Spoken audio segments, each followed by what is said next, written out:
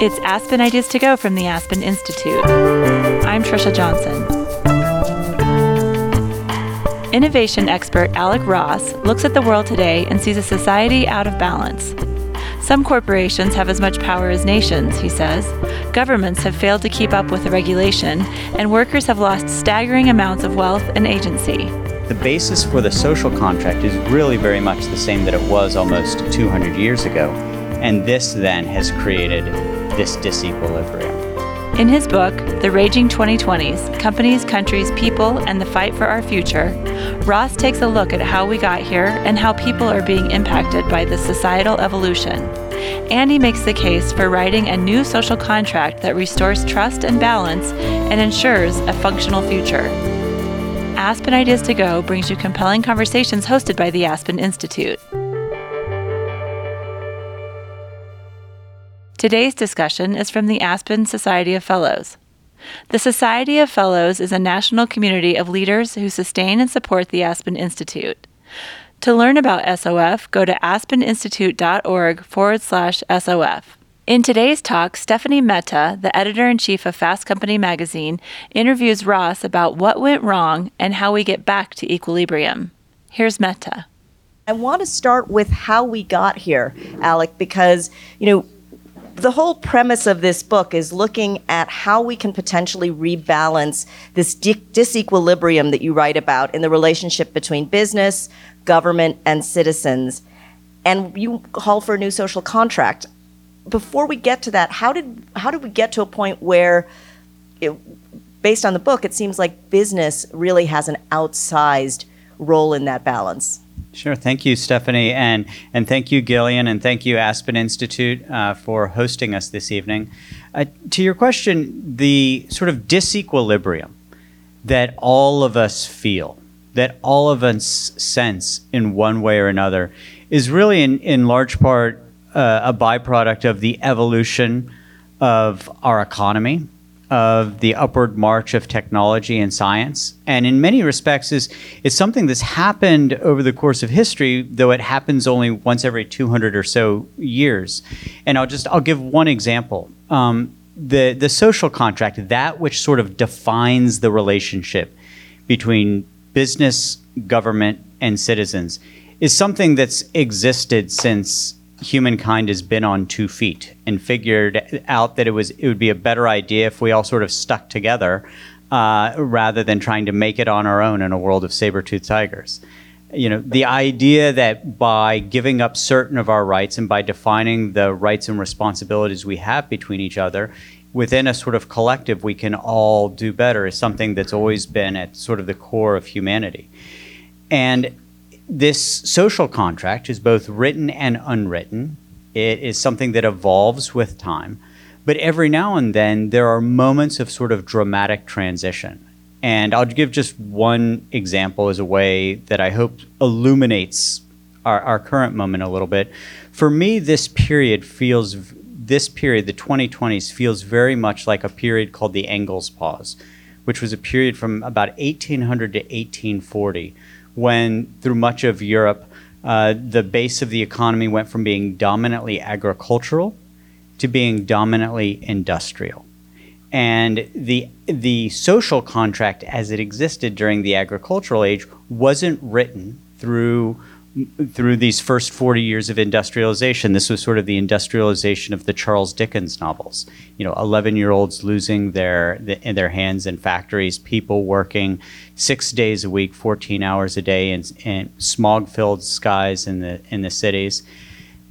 And so an enormous amount of wealth was created, but the wealth and the well-being accrued to a very small number of people. And what were the byproducts of this? The largest wave of revolutions in Europe's history took place in the 1840s. The growth of ideological movements like Marxism, the Communist Manifesto was written in 1848.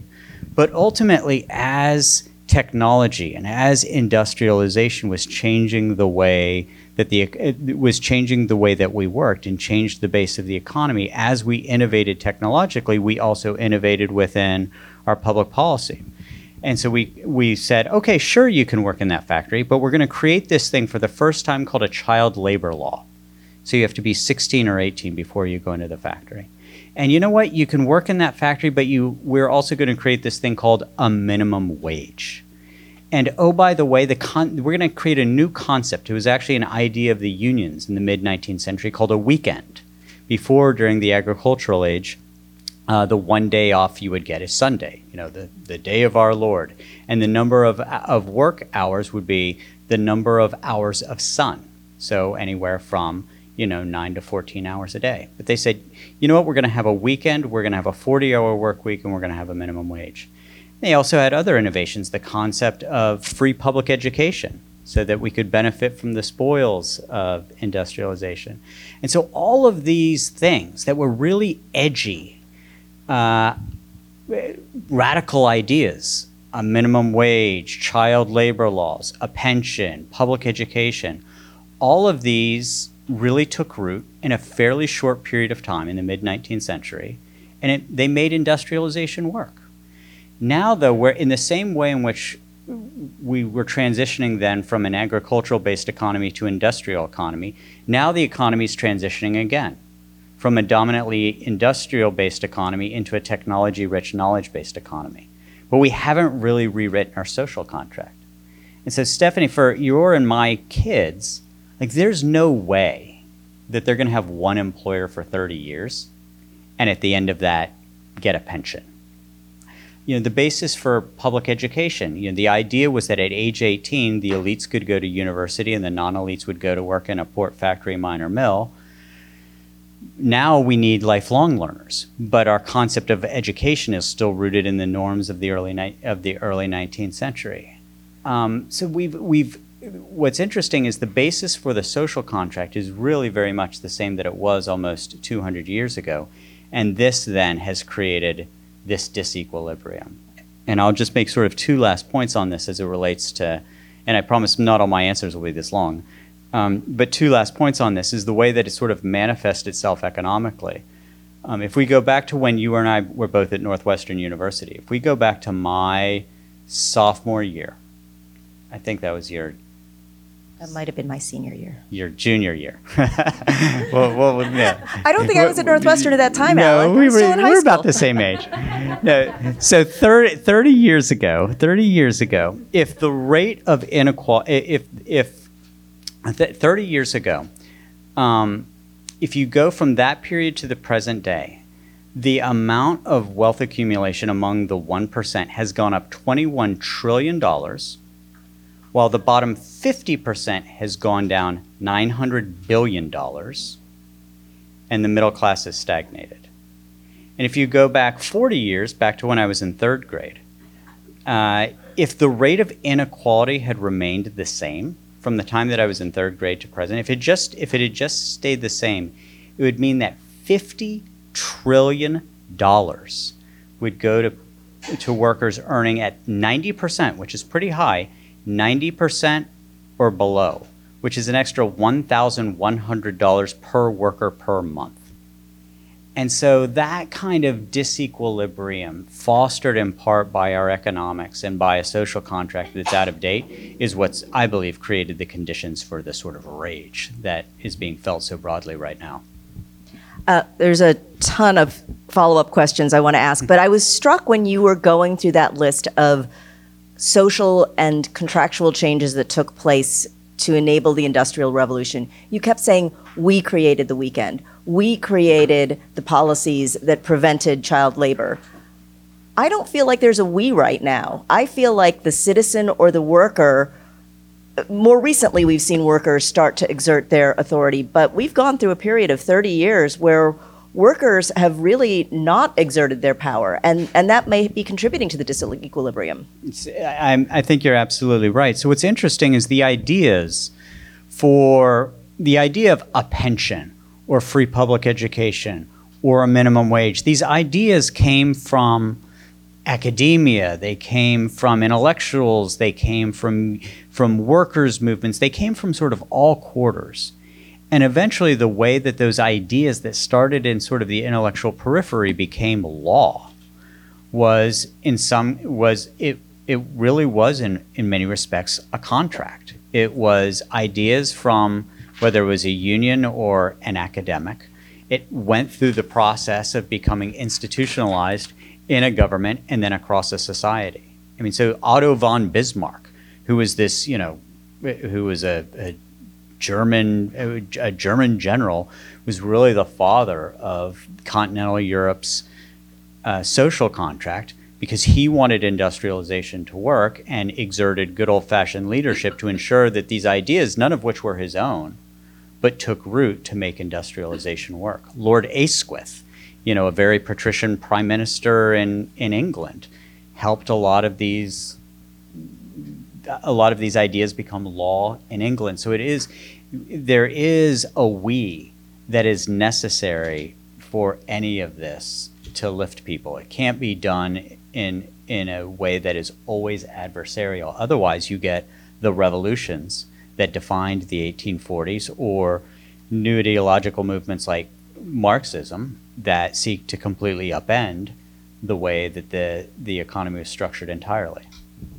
And I know you have a chapter in the book that looks at the way that corporations use tax havens to avoid paying taxes. But I've got to ask, as you were talking about that wealth creation, there's a lot of billionaires who are avoiding paying their taxes. I mean, what is the conversation like when you have an Elon Musk basically saying, there's a system for me and then there's a system for the rest of the world? Sure. So I should do a disclosure at this point, which is I'm a capitalist. And I actually don't believe that every billionaire is a policy failure. Those are not my politics. That's not my ideology. I'm a partner in a venture capital fund with over $1 billion of assets under management. I believe that capitalism is actually the economic system that enables the greatest increase in well-being. But capitalism isn't all one thing. There's a difference between stakeholder capitalism and shareholder capitalism. And the thing that has, I think, damaged our capitalism over the last 30 years is a byproduct of globalization. And I should do a disclosure here to say, I think globalization produces an overwhelmingly good.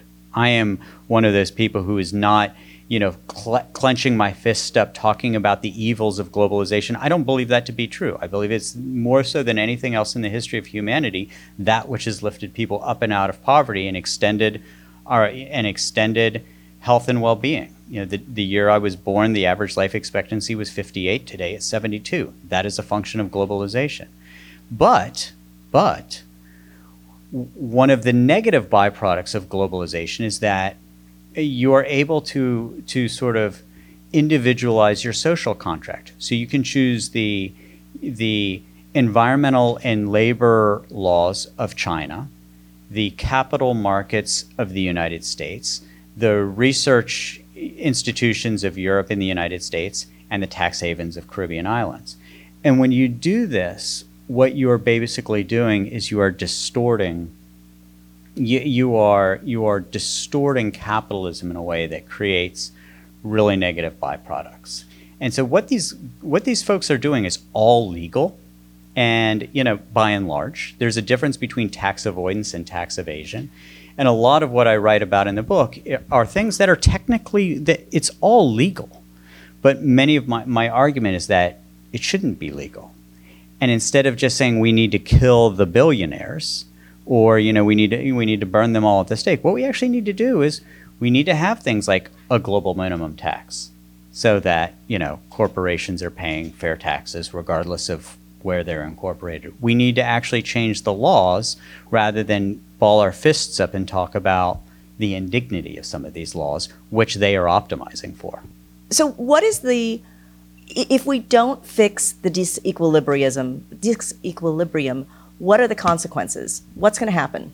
So, there are precedents in history, and I think we're beginning to see it now. So the 40 years, again, think of 1800 to 1840, when industrialization was taking root, but we had not yet rewritten the social contract.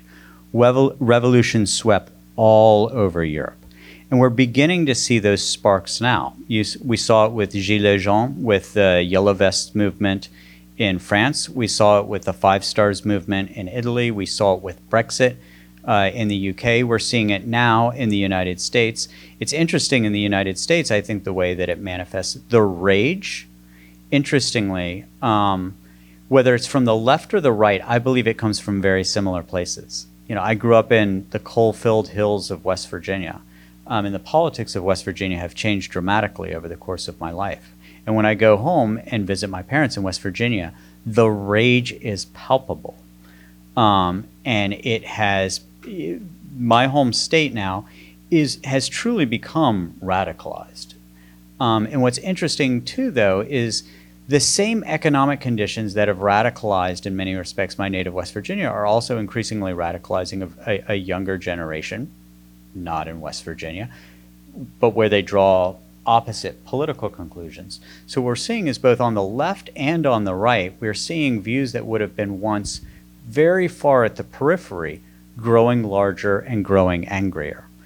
And one of the things I'll say in this book is there are actually a couple words that are banned in the book, words that I don't use.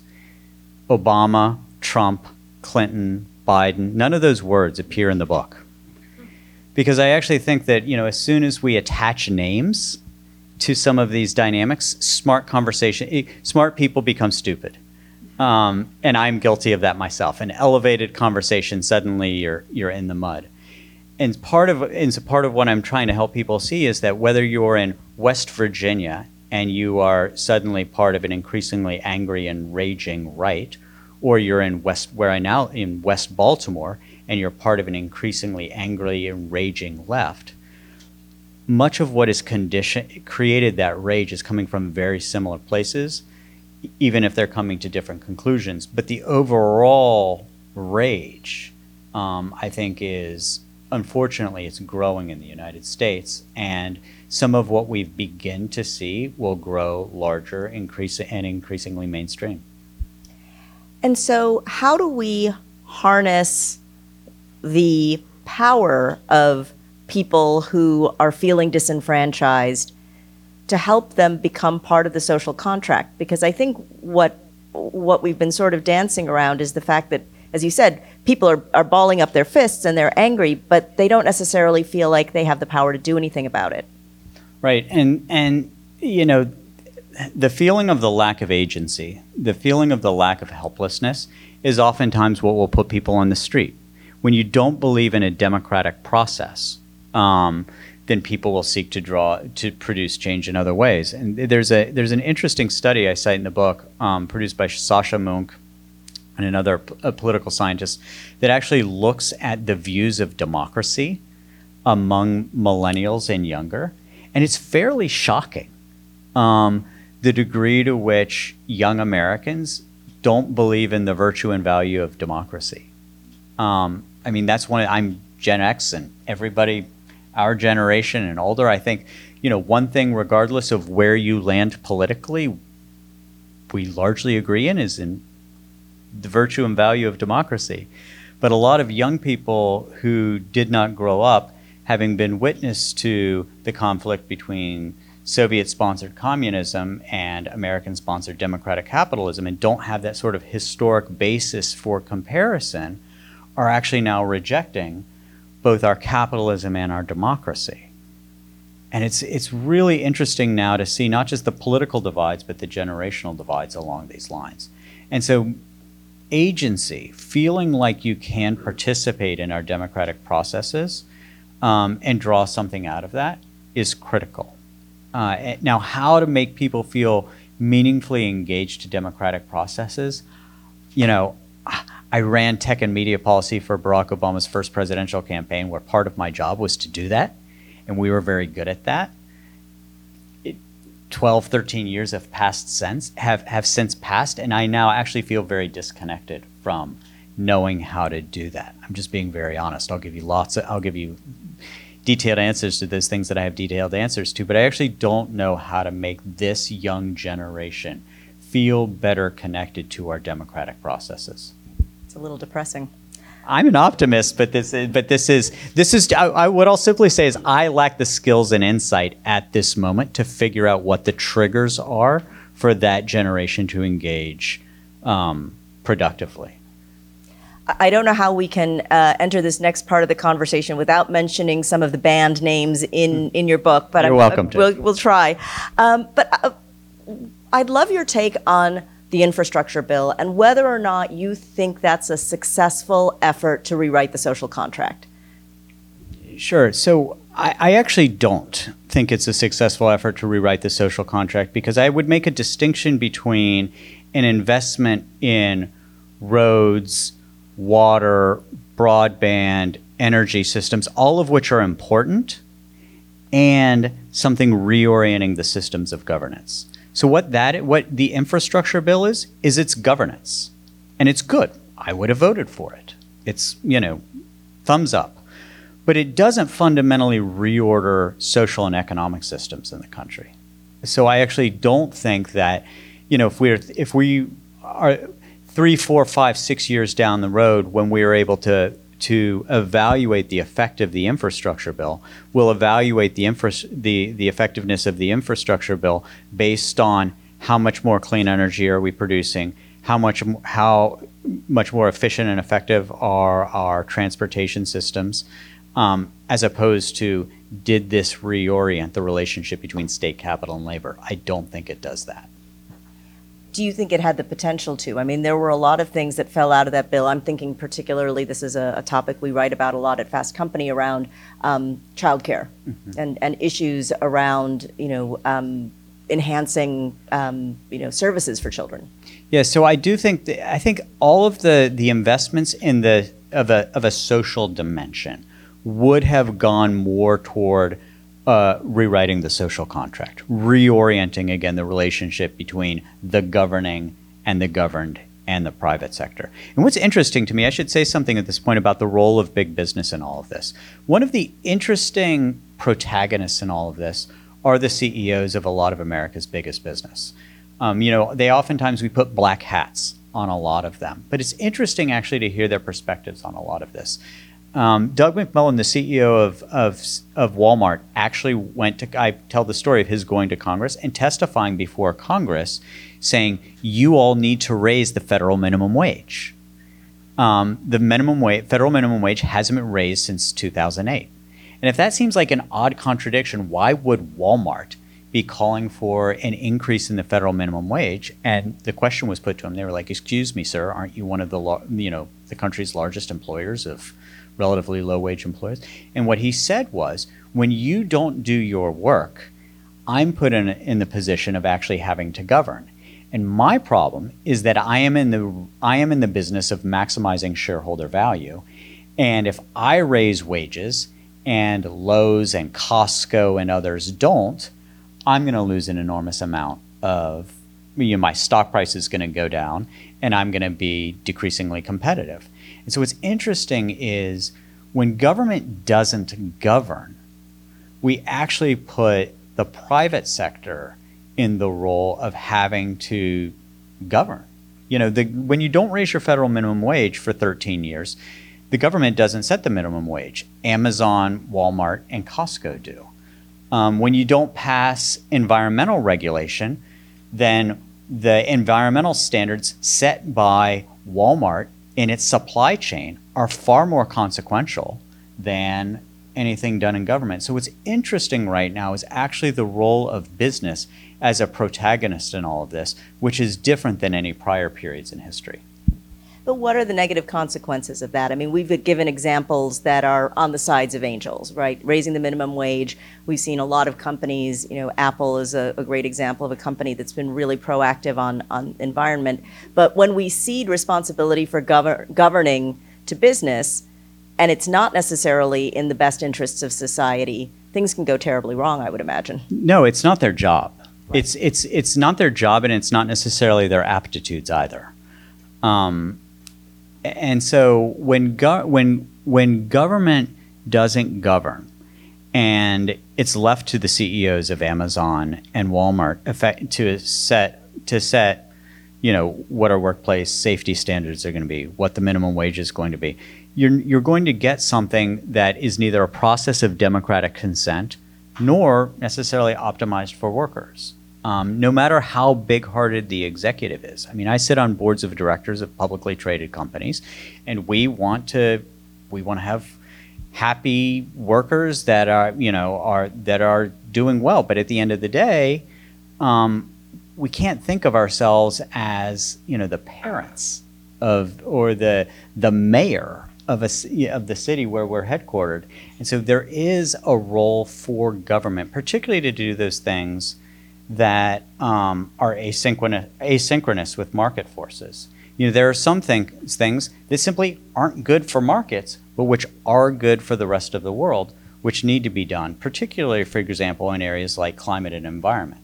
We simply cannot outsource a climate and environment agenda to the private sector, because the very simple fact of the matter is that that the private sector, big business, is governed by incentives, and until the incentives, in a very real sense, in a balance sheet sense, are oriented toward investing in, say, buying clean, sustainable forms of energy, it's very rare that they're going to do so. There will be exceptions. Those exceptions will get lots of positive attention, but ultimately government has to put a thumb on the scale to change the incentives in markets. And how do you see government, again, coming back to the equilibrium question, exerting itself in an environment where right now it seems like it's very hard for two things. Government has had a hard time getting things done, and the other thing is that, for better or for worse, if you look at all the surveys, citizens trust businesses more than they trust government. No, that's true. I mean, one thing I will say is that this is something that's particularly true in the United States that isn't universally true right now. And that's something we have to be conscious of. And one thing in this book, one of the things that I try to do is give examples of what's happening around the world from which we can draw both information and inspiration. I mean, look, right now, if there were a resolution on the Senate floor that said, "Be it resolved, the sun rises in the east and sets in the west," it would probably be a 50-50 vote, right? I mean, this is how divided we are right now. So, yes, in the absence of being able to have bipartisan consensus around much of anything right now, the drivers of any changes to our social contract are going to come from business. What I will say, though, is that we can look at some really positive examples from abroad for how to do this. A lot of what I point to are examples of some of what's happening in Central and Northern Europe right now. So when we talk about changing our consumption and our business practices toward, for example, more responsible climate behavior. We talk about it like it's a hypothetical based on a theoretical based on a maybe, in terms of whether it can happen or not. But if you look at Northern Europe, they're already doing it. They've created policies that have reoriented all of the market incentives toward more sustainable forms of production and consumption of energy. And they're all, they are not toiling in poverty because of it. And they are now much more responsible environmental actors for it. And so I do think that there are a lot of very positive examples of what we can look to abroad, from climate environment to labor laws to tax policy to other things that can and should inform some of what we're doing in the United States. One of the things that has been really interesting when we talk about the role of government, and you alluded to the young people and their lack of belief in democracy, which by extension means a lack of faith in government. You wrote a piece for Fast Company not too long ago where you talked about how we've moved away from a Cold War to what you deemed a code war. That the battle is now being fought on a technological and digital battlefield rather than a traditional battlefield. I'm curious to get a sense of how you think we can get young people to consider careers in government and careers in the tech part of defense. Sure. So one very concrete answer to this is I actually think we need a new service academy. So we had the West Point and Naval Academy, and then with the introduction of aeronautics in warfare, we created an Air Force Academy. I think we should have a Cyber Academy. I think, and because if you think about it, the people who the really great tech warriors, the really great coders, they're not going to go to the Naval Academy.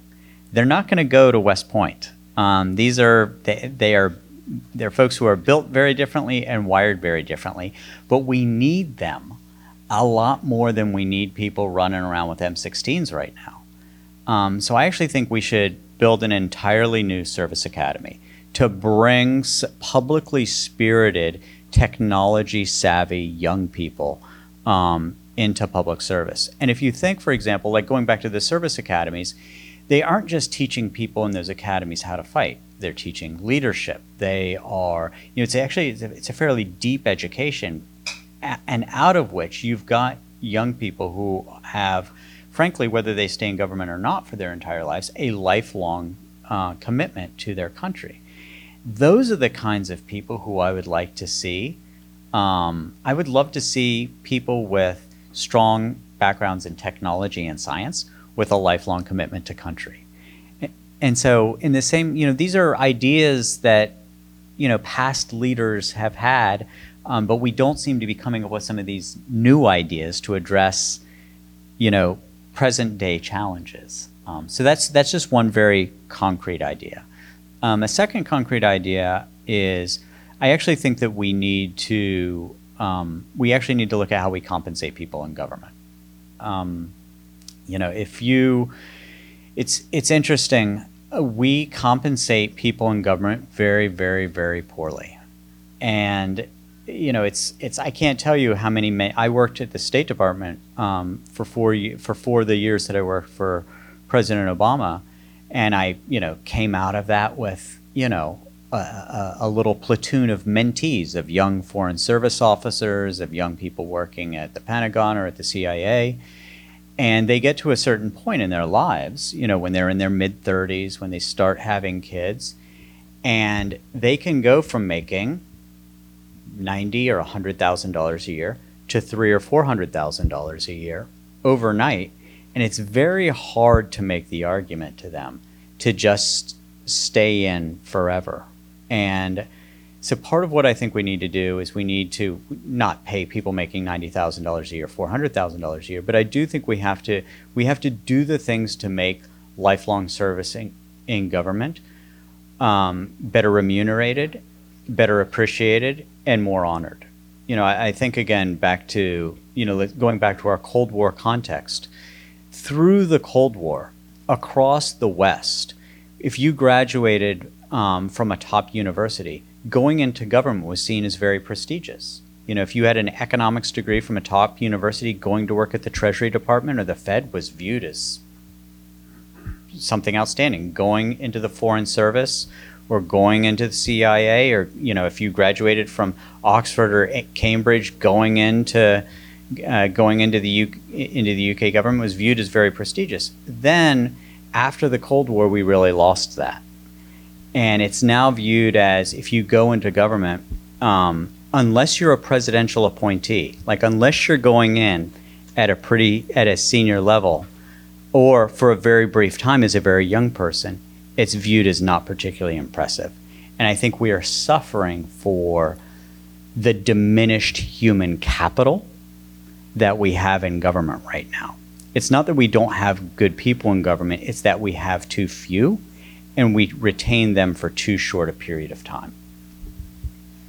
Another topic that I wanted to talk with you about as it pertains to young people is the whole issue around sustainability, because I do, even though there are big differences about how young people view government, there does seem to be a consensus across sort of political views that among young people that they care deeply about the environment. And I wonder if you think, I'm curious about two topics. One is, the pressure that a new generation of investors might be able to apply to corporations when it comes to what's conventionally known as ESG. But also, if this is a rallying cry around which we might get young people to actually care as citizens again. Well, I first of all, I certainly hope so. And I do believe, the first part of your question about investors and executing, for example, against ESG goals. I'll go back to this thing, incentives. We're all governed by incentives.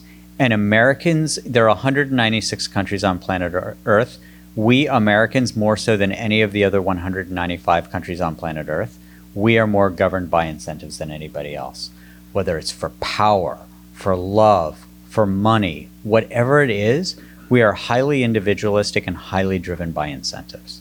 And so what I hope that this next generation will do is reorient our incentives so that we are investing massively in the forms of energy that will enable us to have a more sustainable future. And then in terms of the investor class, I mean, this is interesting. Money talks in this country. And right now we've seen a couple little ideas at the edges, which, a guy I know got a seat on the ExxonMobil board because of sort of an activist, because of an activist shareholder action. But that's an exception. That's one person on one board. That's not really reorienting systems yet.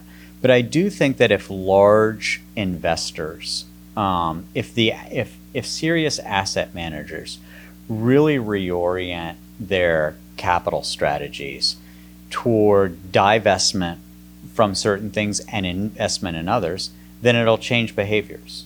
I'll be honest, and I apologize to any of you who work at BlackRock or, a few of these other places, but I've been a little disappointed, frankly, in some of the announcements with large dollar numbers behind them about, this is our green fund or this is our sustainability fund. But when you actually look in the portfolio, it's Apple, Google, it's companies that get high marks for environmental practices, but are not actually environmental actors. And so unfortunately, I haven't yet seen, I've seen the investment community take baby steps in this direction, but I have not seen them take actions yet in a way that really changes incentives.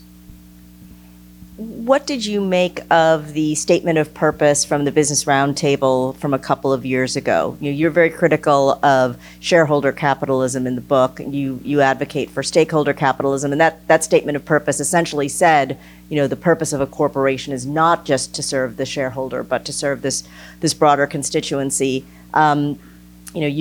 What is your take on whether that has been effective? And 2 years on, is there time for a report card? Yeah, so I would say, first of all, I think that the Business Roundtable, and for those of you who don't know it, it's an organization of, I think, 180 some of the largest companies in the United States. And what they did, just by way of explanation, is they, the vast majority of them signed on to a statement that effectively said, you know what, we need to do better as companies, and no, we should not all just be in the business of maximizing shareholder value. We also need to be mindful of a broader set of stakeholders in our work, including our employees, the surrounding community, the environment, and other such things. And it was notable in part because the Business Roundtable was created decades earlier at a position when the power of business in Washington was actually comparatively much less than it is now. It was actually in many respects born out of, the Milton Friedman push toward shareholder capitalism. So I thought it was a very powerful and important recognition by these business leaders. 2 years on, how are they doing? What I would say is we can credit them for recognition of the problem, taking baby steps toward the solution. But part of what I think they need, and if you had any of those CEOs here, what they would tell you is they need, in the same way in which there's an entire industry built around assessing the financial health of a company, balance sheet metrics, generally accepted accounting practices and other such things. We need to actually have some standards in this world. We need to have some generally accepted ESG practices that are measurable, that are transparent, because absent that, it's overwhelmingly PR. It's overwhelmingly kumbaya. So all of these folks who are the CEOs of these organizations, they're driven by data. They're driven by, all right, if I make this input, what is the output? And if the output is fuzzy or imprecise, they're going to push away from it. That's everything they've been trained to do, and I don't blame them for it. And a lot of it comes back to what you said earlier around the investors not necessarily, making a lot of statements around wanting to be green. But I also heard in the wake of the signing of the statement of purpose, there are a lot of shareholders who weren't really thrilled about it. They said, no, I want my shareholder primacy. I would like to be first in line. Right. And look, for if the meaning of life for you is you wake up, you turn on your Bloomberg terminal, and the quality of your day and your quality of life is did the numbers go up or down over the course of a given day on your Bloomberg terminal after you turn it off? Like, no. Then in that world, shareholder primacy is going to serve you better than than a model of stakeholder capitalism. So the data that I gave earlier, again, over the last 30 years, the wealthiest 1% has grown $21 trillion richer. While the bottom 50% has grown $900 billion poorer and the rest has stagnated. If you're in that 1% and you've grown $21 trillion richer, you don't necessarily want to change anything. I mean, and again, I will be completely transparent with all of you. I've gone from working on a beer truck and being a midnight janitor in West Virginia to, guess what? I'm now in the 1%.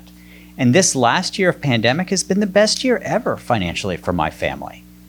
And so I see with with one eye, it's the kid who worked as a janitor and on a beer truck in West Virginia and understanding the perspective from that world. And I now see it living and working in the 1%, where it's sort of heads I win, tails you lose.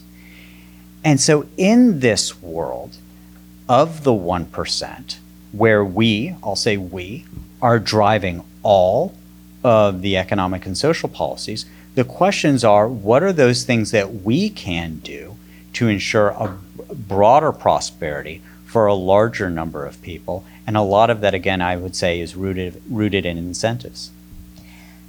So what does equilibrium look like in your mind, Alec? And it could either be paint a picture of what it could look like in the US, or maybe give one of your examples from abroad. But, I think we've lived in this period of disequilibrium for so long that some of us have forgotten what it really looks like when all three legs of the stool are even. Well, we had 30 years of it, by and large, after World War II, where, what is the American... Equilibrium is the American dream. And when people say, what is the American dream? Here's how I define the American dream. Work hard and play by the rules, and every successive generation will be better off than the last. That, to me, is the American dream. And that has largely been what has defined America, since our birth. Work hard, play by the rules, and every successive generation is a little bit better off than the last. And that is sort of what's been frozen over the last 30 years. And if you think about what does equilibrium look like, I would go to the period after World War II, where America, for several decades, enjoyed its period of greatest growth, where we had enormous numbers of people go from poverty to the working class, from the working class to the middle class, from the middle class to the upper middle class, and from the upper middle class into wealth, where instead of the kind of data that I shared with you earlier, an entire country, by and large, increased in wealth and well-being.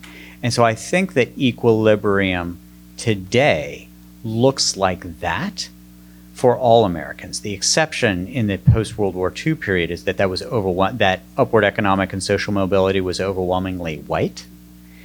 So the twist in the 2020s and beyond is that it is similar. It is broad, but increasingly inclusive. You said at one point you consider yourself an optimist. Mm-hmm. So can we get there, and what can everybody in this room do to help achieve that goal of successive generations growing in wealth, growing in prosperity, growing in opportunity? Yeah, thank you for that question. So first of all, despite the title, The Raging 2020s, and despite this very tough subject material, this book is actually an optimistic book.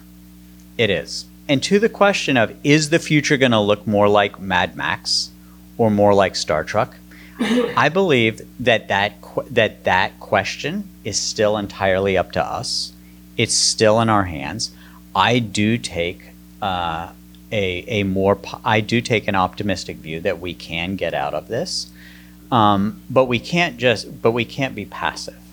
We can't be passive about it. So what's interesting is if we go back to, again, what I think is the two precedents for this. Let's talk about the 1840s and the 1930s. In the 1840s, amidst revolution and amidst the growth and amidst the rise of things like Marxism, ultimately good governance prevailed and industrialization was made to work for a larger number of people. If you think about the 1920s and the end of the 1920s and the economic collapse that took place at the end of the 1920s, there was an interesting moment of transition there where there were similar economic circumstances in, say, Italy, Germany, and the United States, but we took different paths. Italy tilted toward fascism. Germany tilted toward Nazism, and the United States embraced the New Deal. My point now about the 2020s is that we all still have those kinds of choices, but we can't take for granted which path the United States will take. We have to exert ourselves in our democracy. We have to exert ourselves as business leaders, as investors, as I'm trying to do. And otherwise, we could go, what I think we've learned somewhat difficultly over the last couple of years in the United States is that we are not immune from some of the rage that we would have typically associated with what's taking place across oceans elsewhere. We now see that these kinds of things can happen here. And in the same way in which Adolf Hitler was democratically elected, Benito Mussolini was democratically elected in the United States. And don't take this to be in the least bit partisan or anything like that. It's just, my point here is it is our choice whether we run in one direction with our rage or if we make more productive and positive uses of it. What I reflect on is what can we learn from other states and societies that are doing a much better job of this than we are. We as Americans, we sometimes forget we were born with one mouth and two ears. We sometimes invert the ratio, right? But I think that we can look for inspiration, I think, to some other countries that are doing a better job of this than us right now, interestingly enough. Alec Ross, thank you so much. This was wonderful. Thank you to the Aspen Institute. Alec Ross is a leading expert on innovation. He teaches at the University of Bologna Business School and is a board partner at the venture capital firm Amplo. He served as senior advisor for innovation to Secretary of State Hillary Clinton and worked on technology and media for President Obama's 2008 campaign. Stephanie Mehta has been editor-in-chief of Fast Company magazine since 2018. Before that, she was an editor at Vanity Fair, Bloomberg, and Fortune, and worked as a reporter at the Wall Street Journal. Make sure to subscribe to Aspen Ideas to Go wherever you're listening. Follow Aspen Ideas year-round on social media at Aspen Ideas. Today's show was programmed by the Society of Fellows and produced by Natalie Jones and me. Our music is by Wonderly. I'm Trisha Johnson. Thanks for listening.